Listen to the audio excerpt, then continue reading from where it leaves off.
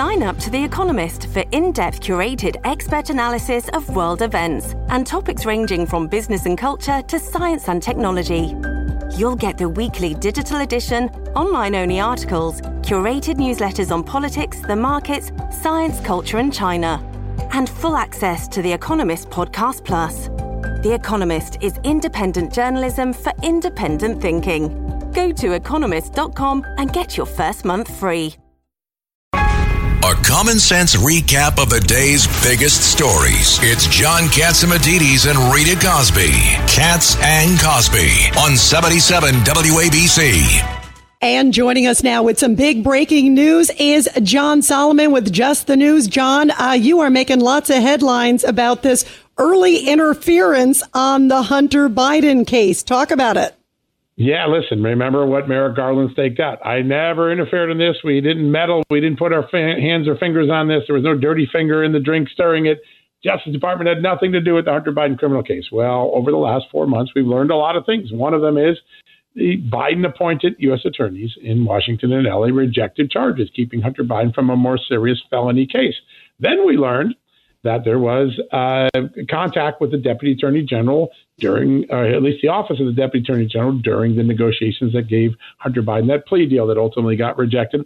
And then we found out that there was regular supervision and interference from the tax office division of the main Biden Justice Department. But now we know from the moment Joe Biden got into the White House that the Justice Department was intruding on the case. 16 days after President Biden took the oath of office, his new political appointees at the Justice Department asked the Delaware U.S. attorney, who was supposed to be independent on this matter, for an update on the case. They wanted a full briefing, what was going on. And the agents who were involved in it became suspicious because some of the people who were asking to attend had nothing to do with the case. For instance, there was somebody from the National Security Division of the Justice Department. This was a tax case. National Security Division doesn't deal with taxes. They were very suspicious why the National Security Division was asking to be in on this briefing. And the suspicions about the National Security Division are somewhat founded, at least for Republicans, why that was the office that filed some of the bad FISA warrants during the Russia collusion case that misled the FISA court. And more recently, it was the office that that made the momentous decision that they were going to raid Donald Trump's Mar-a-Lago estate rather than do a cooperative search of the property like they did for Joe Biden. So wait, John, what you're saying is 16 days after Biden takes office, suddenly DOJ is demanding information. That is stunning when they've said they've been hands off. It is. It's clearly one of the many contradictions, and including the fact that, remember, the Attorney General said, the U.S. Attorney with Delaware, he could have brought charges anywhere, and then he had to reverse and say, no, I got to admit, Los Angeles and Washington didn't want to partner with him, so we didn't bring the charges there. So the Attorney General's story continues to go in tatters. This is something that Senator Chuck Grassley and House Judiciary Committee Chairman Jim Jordan have really focused on. There are some real questions about the credibility of the department today. John Solomon, is Garland, Attorney General Garland, has he crossed the line? We'll see, right? One question is, was he in the know? Did he know about these meetings, or did he at least try to find out about them, or was he misled by his staff? That's always a possibility. But I can tell you this, his credibility with the Republicans on the Senate and House Judiciary Committee is in tatters. They simply don't trust his explanations. And some of his leadership, they've doubted since the day that he authorized the FBI to investigate parents who were simply protesting at school boards. Remember, that memo treated them as domestic terrorists. Later, the Attorney General withdrew that and said it was a mistake. But the relationship between Congress and the Attorney General is not that strong right now, and these new revelations are certain to add to that dynamic. So for all intents and purposes, because of what's happened in with the speaker, everything is at a standstill?